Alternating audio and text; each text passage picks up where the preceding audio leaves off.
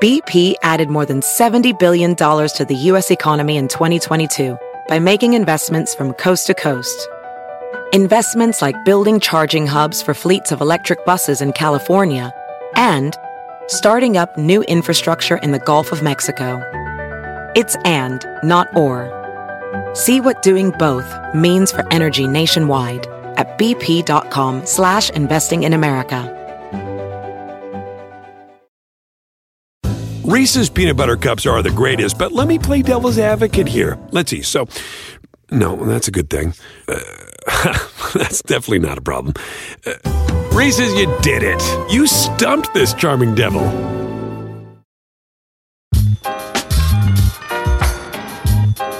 Hi, everyone. My name is Jack Rico, and thanks for listening to the Highly Relevant Podcast. Today, I have two great guests. The first is the president of the National Association of Hispanic Journalists, Brandon Benavides, and he's here to help me make sense of why Hispanic journalists are invisible on the Sunday political shows. You know which ones they are: Meet the Press, Face the Nation, and also why they're invisible on morning network news programs like Today and Good Morning America. And then I talked to Jim McKay. He is the writer-director of En el Séptimo Día, the film that many top critics are calling one of the best films of 2018 so far. I asked him why, as a Caucasian writer-director, did he feel the need to make this light comedy about undocumented Mexican immigrants living in Brooklyn. We begin with Jim McKay after the break.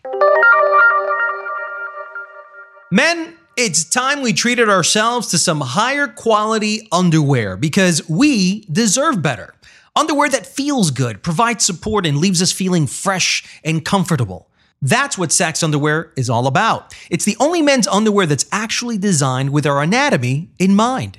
When Saxx first got started, they wondered, why can't men's underwear be better? The answer? The ballpark pouch. A 3D support system unlike anything else in men's underwear today. I use them and it feels like bliss. Everything stays put, no friction. You can move around comfortably in it.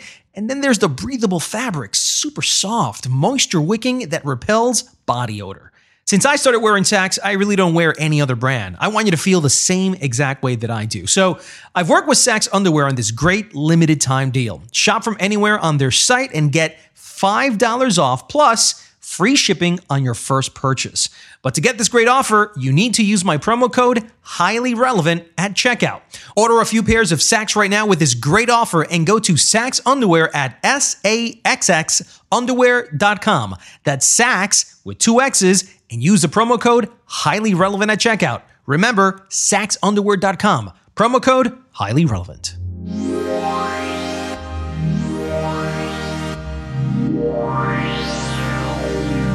I'm joined now by Jim McKay. He's the writer-director of En el Séptimo Día. ¿Contra quién juega la semifinal? Chinantla, el domingo. Va a ser un juego muy duro. Por el domingo. Por el capitán. Jose, here's the deal. I need everyone on Sunday. I have a private party after brunch on Sunday. These are important people coming in here. I need all hands on deck. Thanks, Jose. No puedes trabajar el domingo o nos dan en la madre, güey. O nos dan en la madre o me corren. Jim, how are you? Congratulations on the magnificent reviews your movie has been getting so far. Thank you very much. Thank you. It's been a nice surprise. It's been great. Yeah. Why has this been a surprise for you? Well, I don't know. You know, we made this little movie, and we spent about a year. The last year, actually, since last June, we've spent a year playing in festivals around the country and around the world. After our world premiere in New York in June of 2017, and it definitely, you know, it took a little while to figure out who was going to put the movie out, and we were thinking at a certain point that we maybe wouldn't be able to find anyone and that we were going to have to do it ourselves. And then our distributor stepped up, Cinema Guild, and was very excited about the film and is, you know, they're the ones who made it happen. But, you know, I just, it's a small and intimate film, but, you know, what's weird is, I guess, when we came out, we got these very, very good reviews in like Hollywood trades, like Variety and Hollywood Reporter, which is just, you know. Yeah, if you don't mind, I just like to tell the listeners a little bit of what these reviews sound like. The Hollywood Reporter, Sherry Linden, said the 10 best films of 2018 at the midpoint. Variety, the best films of 2018 so far. IndieWire, the 10 best overlooked movies of 2018 so far. A.O. Scott from the New York Times, go see this movie. Why do you think that this film in particular has resonated so much with the elite critics? Wow. Maybe it's hard to say this. I mean, there's so many good movies out, and there's still a lot of good small independent films. So it's a little bit hard, it's not for me to say, kind of, in a way. But what I'm feeling is that there's a lot of love for you right now, Jim. Okay, I'll start accepting it. I'll be more accepting of it.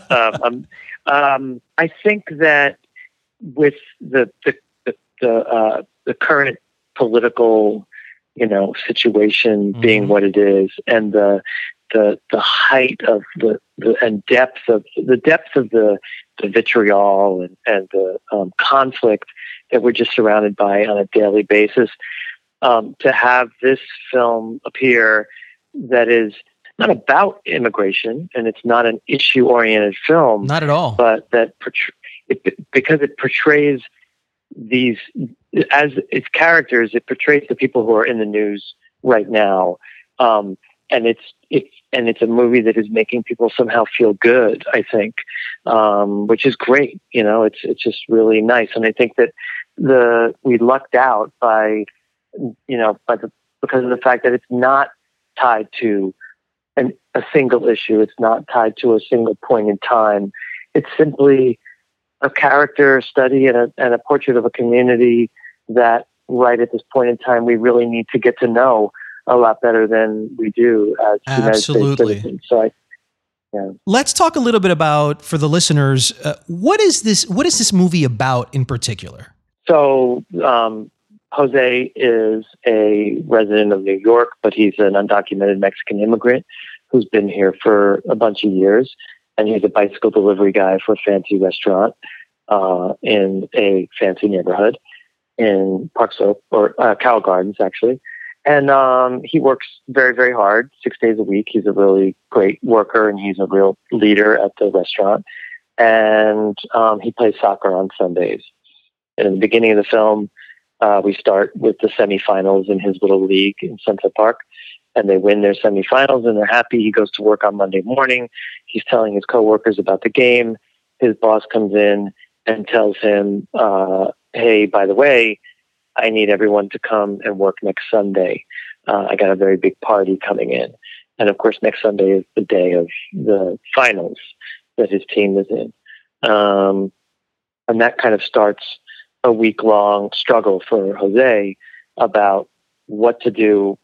He's hesitant to tell his teammates what's going on because I think in some secret way he doesn't actually want them to. Well, he fears their response no matter what it is, whether it's you better play or we're gonna disown you, because that is going to sacrifice his job, and or if it's the opposite, that's also kind of scary to him as well. So he spends the week trying to fix the situation, and in the end, the situation actually gets fixed through an act of community building, I guess. Yeah. And one of the remarkable things about this movie in particular is that there are no professional actors. The main ensemble are not professional actors. Where did you get these guys to put in a movie and be able to work with them to create what is considered by many one of the best movies of the year? We cast on the street, which which has a long history in independent film when you're doing like kind of neo-realist movies. And I've worked with non-actors a number of times and definitely enjoyed the experience. This was the kind of film where there wasn't really a choice, for me at least. I think the general public and immigrants in particular are very used to seeing inaccurate portrayals in terms of casting when they go to movies. There's usually people don't think twice about casting a Puerto Rican to play a Mexican or a Colombian to play a Brazilian or whatever it is. As long as you're somehow in the zone, and you can, if it calls for speaking Spanish, you can either speak it or learn it for the part. They will cast you. And, I didn't want to make that movie. It was essential to me that this film, which is, isn't about the experience of immigrating. It isn't about the process, but it's about characters who have gone through that experience and are still living as immigrants. I felt like I needed, the real representation, and so that's what we did. We looked for Mexican men between the ages of 24 and 40. We put up flyers in the neighborhood. We had open call sessions. We cast on the street. We pulled people aside, videotaped them running the street when they would stop and talk to us. And over the course of 7 months, assembled this group of people who we felt really strongly, could pull this off. And it was, when I think back about it, these were people who had literally never seen a script in their lives, who had never read a scene. And, you had to kind of walk them through, like, this is your character's name. And so you read this line, but then you don't read this whole part where it says he walks to the door and lets him in and blah, blah, blah. It's a completely fresh and alien experience for them. And, they really embraced it. And they really, they learned the lines. They came in. We brought them back in over and over and over again. And through that process, now that I think back on it, like, that was acting school in a way. That was the time where we got to actually work on stuff and hone their sensibilities, so that when they got on the locations and we were filming, they were really there, The first thing that shocked me was Jim McKay, white guy, telling a Mexican immigrant story and investing 7 months of his own time to tell this story. This is not coming from Alejandro González Iñárritu. It's not coming from Alfonso Cuarón. It's not coming from someone who wanted to tell their stories because they felt that our stories are not told enough. The thing that I constantly kept on going back to was, why would he want to tell this story? Well, this is the kind of movie I want to see. When I go to the cinema, no offense to big blockbusters, but I'm not really interested in them. And I'm truthfully, and I don't want this to sound weird or self-righteous or anything, but I've kind of, over the last bunch of years in particular, I'm not really interested in seeing movies about, strictly about white people anymore, especially ones with token side characters who, are literally tokens. I go to films. I want to see films from Iran. I want to see films from Africa.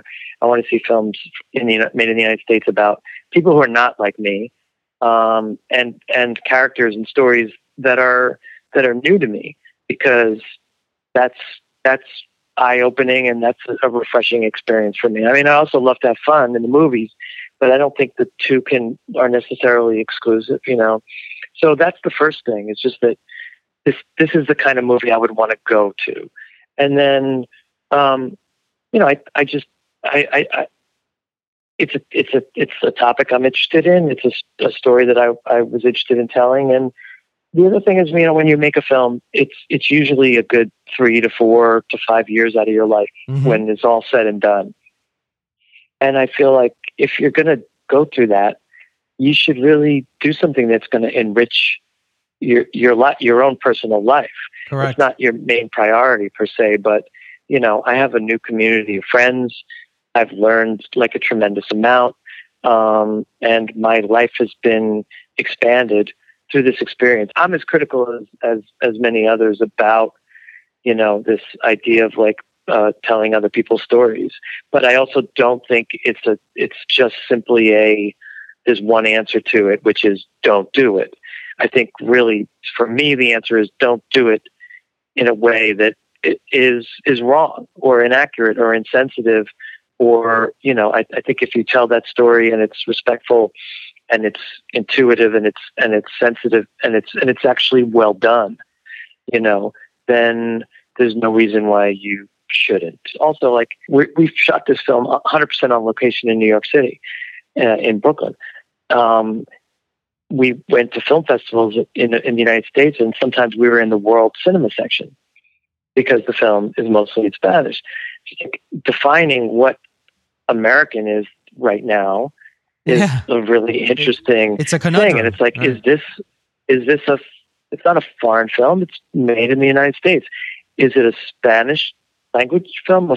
Yeah. Is it a Mexican film? No, it's not a Mexican film, but the whole cast primarily, are, so I might be a white guy, but look at the people who are in the film, who have had this opportunity. They tell the story as well. Just, it's not my movie alone. It's all of our movies. So I think in that way, that's what's been beautiful also, is that film festivals like the New York Latino Film Festival, the San Diego Latino Film Festival, the Latin American Film Festival in Silver Springs, Maryland, all had us play at their festivals because I think they saw that as well. One of the things that I wanted to share with you was the reason that I think this movie is special is because I believe that you have single-handedly changed the image of the undocumented Mexican worker from negative to positive. You have humanized the undocumented for so many people who have thought of them as invisible people, and you've put them on equal playing field. I mean, there was a moment that I thought that this whole movie was like a comedy. So when you see that image, which is mostly of the undocumented Mexican workers on TV or on film, they're either crossing the border, being shot at, being brutalized somehow. And here they are, like a regular friend from down the block that I've grown up for 10, 15 years of my childhood or something like that. Yes, they're undocumented Mexican workers, but this could be any group of friends from any race or any ethnicity. Exactly. And that's what I think is special. In the same way that I talk about how it's expanded my world, it's definitely expanded their worlds, in terms of, the shooting of the film was really wonderful because there was, we had a very, very diverse crew. We had tons and tons of Spanish speaking Americans or actually we had a lot of people from Spain, people from Venezuela, Argentina, Caribbean countries. And then we had some people who couldn't speak any Spanish at all. And then some of our actors can speak very little English, but some of them speak very good English. And so it was this great mix, but all of a sudden these two communities came together and, hung out and spent time with one another. When you just, without this movie happening, they wouldn't have done that. And so I think on the part of the crew, they were like really excited about that. And then on the part of the cast, they were as well. And it was really just for them, it was like this glimpse into this other world that they also don't have access to in the same way that white America doesn't have access to their world. One of the things, we did a big screening in Brooklyn the other night. We had about 400 people on a pier in Brooklyn for the Rooftop Films screening, and it was really wonderful. A lot of the guys at the Q&A were talking about, they were saying they've definitely become a little bit more politicized, I think, through their experience with the film. Mm-hmm. And a number of them were talking about in their answers to questions, like, saying things like, I just want people to know we're good people.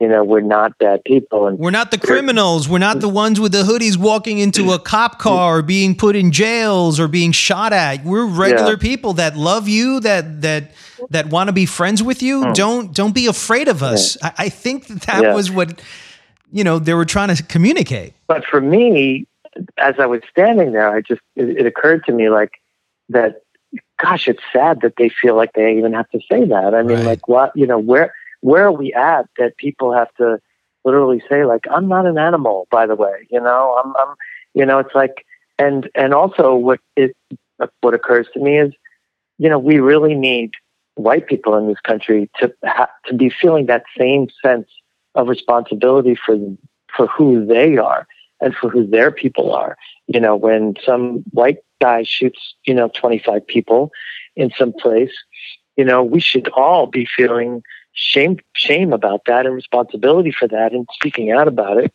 because that's who represents us in the world. There's this old adage about like, you'll never really know what someone's going through until you walk in their shoes. Mm-hmm. And I think that the film for a certain population of people allows people to walk in someone's shoes and to experience their life, like you were talking about. And then for the population of people who already knows that kind of life, it allows them to see it on a screen where they're usually seeing other people's stories. And so, if it's doing that, then I think it's really succeeding and has value. And I think that's the magic of movies. Jim McKay, thank you so much for making this movie. It's, for me, the feel-good movie of the year. I think everyone should watch it.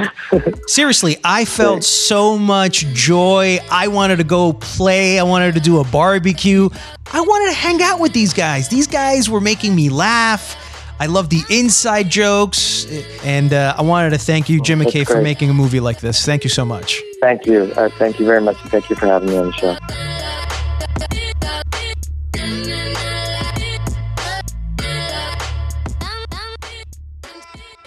Mr. Brandon Benavides, president of the National Association of Hispanic Journalists. Welcome to the Highly Relevant Podcast. Hello. I'm happy to be here. Let's get right into it, Brandon. This week, the Daily Beast wrote a brief observation that with the immigration debates and child separation occupying most of the top headlines, how is it possible that this past Sunday's political shows on 5 TV networks could feature a total of 12 panelists, which only one was Hispanic, and that was Democratic Representative Luis Gutierrez from Illinois? This isn't anything shocking to me in particular, but given the news cycle, Brandon, about Latinos, why do you think this happened? Well, obviously, we need to have more Latinos at the table, and we need to be represented in cases like these. I think it's very important to have journalists of color be at the table to talk about things that affect our community.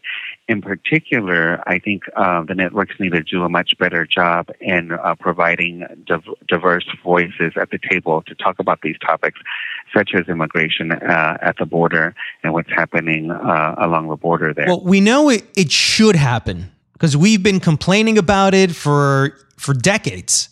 The problem is, why is it still happening? Because I'm sure that one of the missions of the National Association of Hispanic Journalists is to give more Latino journalists exposure, jobs, represent themselves and our voices in mainstream America. But why hasn't that happened, though? What is the big why? That's the big question. Everyone is trying to have a diverse newsroom, and early on we've remained focused on newsrooms being fair and accurate while reporting on this humanitarian crisis that we're going through. But we still need to push harder and stronger to make sure that the people that we see on TV are the ones that reflect the communities that we cover. I think that's still very important.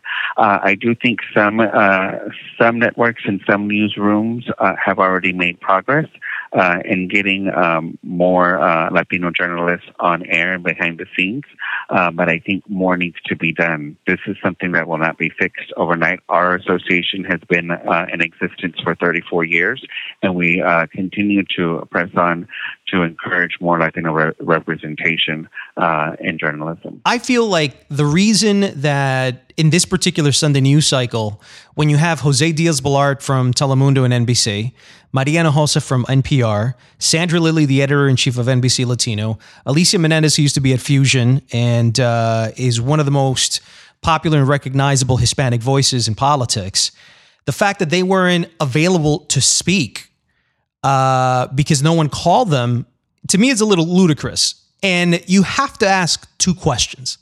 And I think the legitimate questions, Brandon. One, is this prejudice? Is this a white executive producer saying, I don't want people of color, journalists of color, coming in here and spewing Latino agendas on our white American air?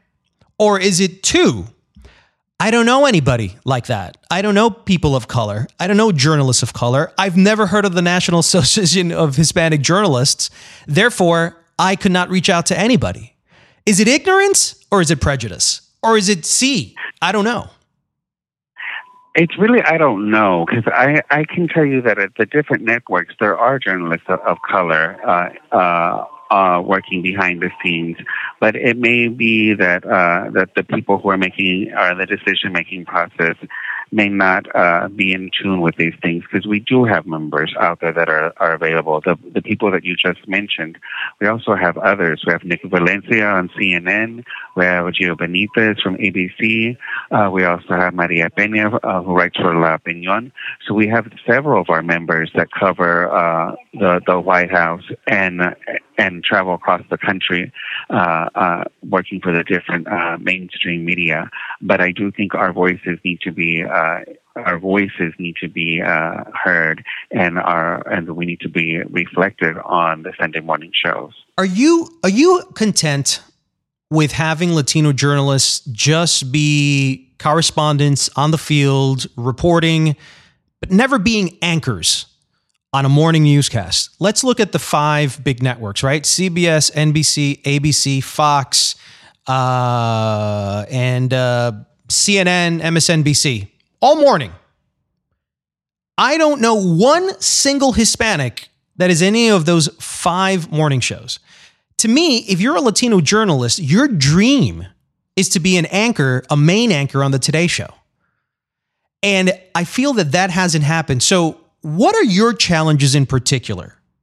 As president of the National Association of Hispanic Journalists, is your mission at some point to talk to these news directors and tell them, listen, why don't you put a person of color in there, whether it's African-American, in particular, in this case, Latino, to talk about these topics and to just reflect America a little bit more? And this is something that we have done. I've spoken to the diversity recruiters and vice presidents in New York from the different networks. What do they tell you? And this is something that we've been pushing, that we want to make sure that we have opportunities for our journalists to get into these positions. And the thing that I hear from them is they are looking for journalists who are experienced and can give something to the network. And this is something that is very important to us. We are having our International Training Conference and Career Fair in July 17th to the 21st in Miami. Our career fair, our expo, is actually sold out. So we have several networks, different media groups who are going to be actively recruiting at our conference. And in previous years, several of our journalists have been hired through these job fairs. We've also hosted local job fairs in Washington, D.C., in New York, and Chicago, and these job fairs have been very successful. This is something that we provide as a service to our members. We want to help our members to get in these positions. So that's something in that we want to make sure that our members have every opportunity to meet with the decision makers and the recruiters who hire people to be, whether that's on air or behind the scenes, but we need more representation in the newsroom. I read somewhere, Brandon, that said that one of the reasons producers don't want to have Latino pundits on their air is because they present themselves as too biased towards the Latino community, that they're too passionate and it might come off as anger. They have political agendas. They can't be neutral. They want a Latino that offers a general American opinion with Latino points that can somehow resonate with the rest of non-Latinos. So I guess giving inclusive points of views. Do you agree with that notion? I don't want to say that that Latino journalists have an agenda and they only do stories about their community. That's not true. There's journalists that cover everything. We have Jim Acosta, who I gave the NHJ Presidential Award to last year. He covers the White House, and he also fills in as an anchor on CNN. And so he's not just covering Latino issues, he's covering everything from general assignments to the White House beat. I think there's two ways to put a panel together. You can have a panel of community experts who are from those advocacy organizations, and that's their position where they take a policy stance, and they are community organizers. That is different from having a panel of journalists, and journalists who are objective, and these are journalists who are members of the National Association of Hispanic Journalists. And as journalists, we are objective. We tell the stories that are affecting our community, and we do that in an objective and an unbiased way. We want to make sure that our stories are being told fair and accurately, and that does not mean that we take a policy stand, and that makes the difference between those community activists that are on a panel and have their own agenda, and then a panel of journalists who are talking about the stories that are affecting the community. What is the biggest challenge you're confronting as a president of this organization? The biggest challenge that I'm confronting as a president is I want to make sure that our members have the opportunity to achieve their career goals, to get where they want to be. And I'm one of those examples. I joined the NHJ as a student member, and the reason why I joined is because I wanted to network with professional journalists and I wanted to get a job.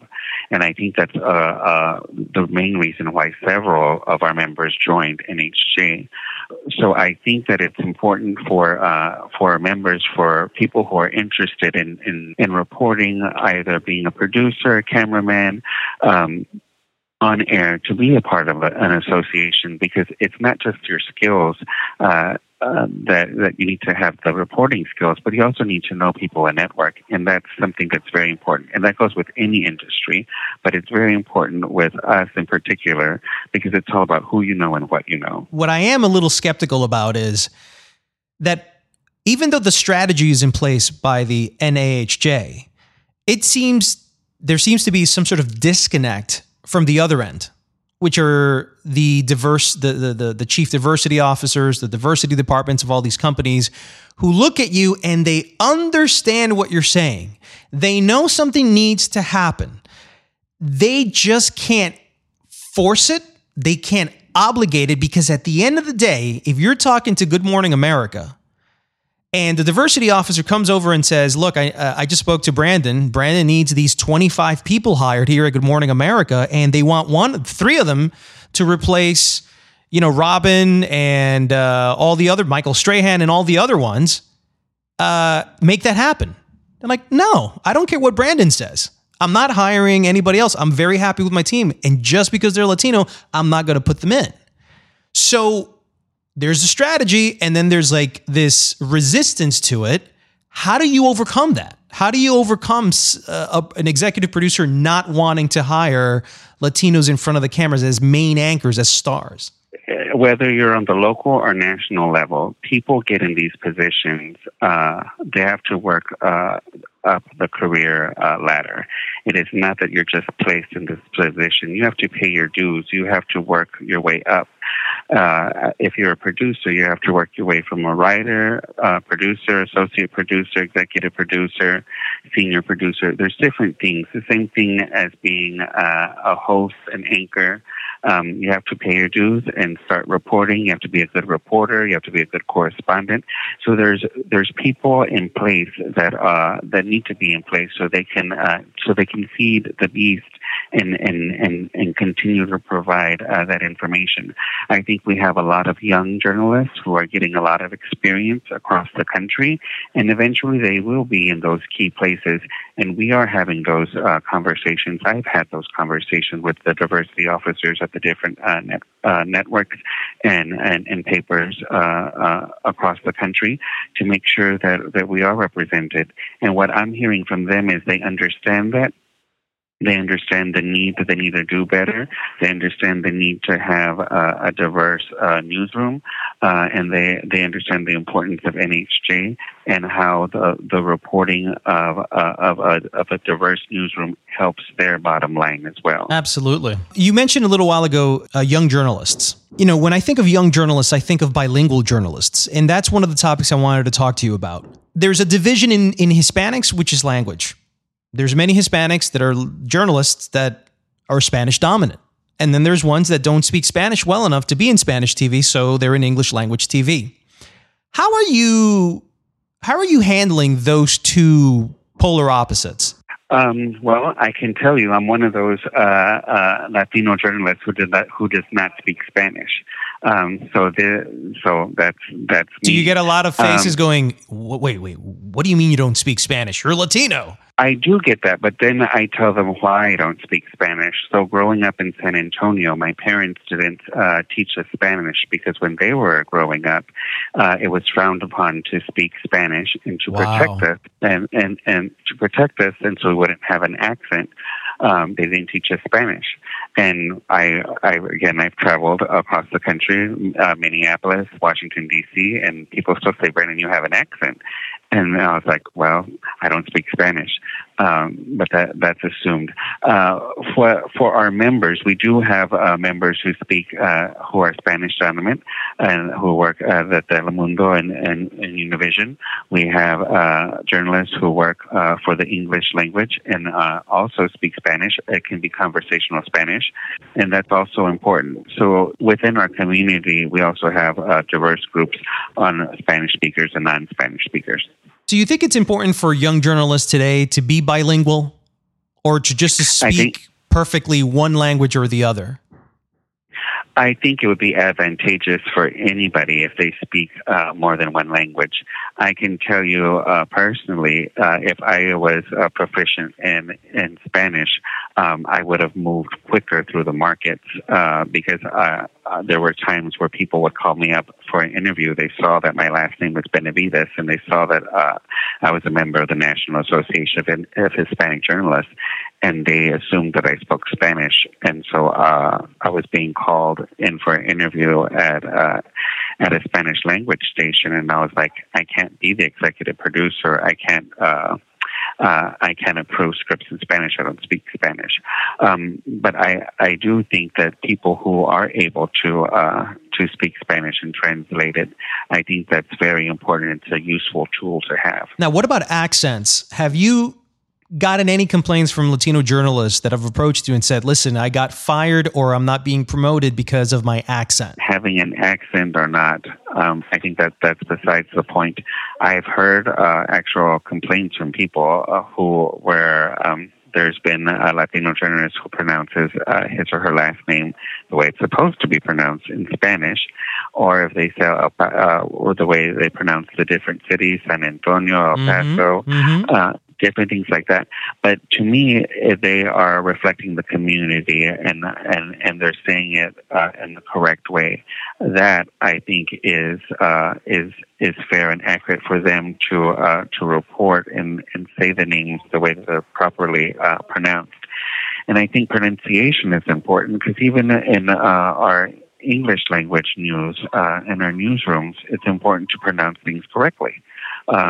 And so that's important. That's our job. We want to make sure that we are doing that. If somebody, a listener right now who is an aspiring journalist, wants to approach the National Association of Hispanic Journalists, what do they need to do? I would say go to our website, nhj.org, and register for our conference. We have an international training conference. It's both in English and Spanish in Miami. It's happening July 17th through the 21st. And we are hands-on, we are focused on hands-on training in English and Spanish. We have a career fair going on. As I mentioned earlier, it's sold out. So we have different companies, networks. Everybody will be recruiting. So come on down to Miami, and we are very focused to get our members the opportunity to meet the hiring managers at the different news organizations. You don't have to bend my arm to go to Miami. So it's always a good excuse just to go to Miami.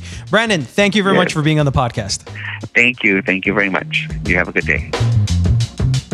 That's it for this episode of the Highly Relevant Podcast. I'd like to thank Brandon Benavides and Jim McKay for coming on, and I hope you guys enjoyed the conversation as well. If you'd like to support the show, go ahead and share us on social media and tell all your friends about our show. Remember, it's through your word of mouth that our show can grow.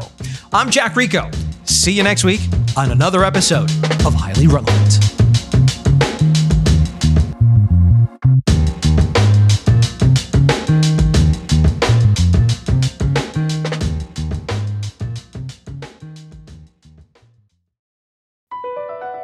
BP added more than $70 billion to the U.S. economy in 2022 by making investments from coast to coast. Investments like building charging hubs for fleets of electric buses in California and starting up new infrastructure in the Gulf of Mexico. It's and, not or. See what doing both means for energy nationwide at bp.com/investing in America. Reese's peanut butter cups are the greatest, but let me play devil's advocate here. Let's see. So, no, that's a good thing. That's definitely not a problem. Reese's, you did it. You stumped this charming devil.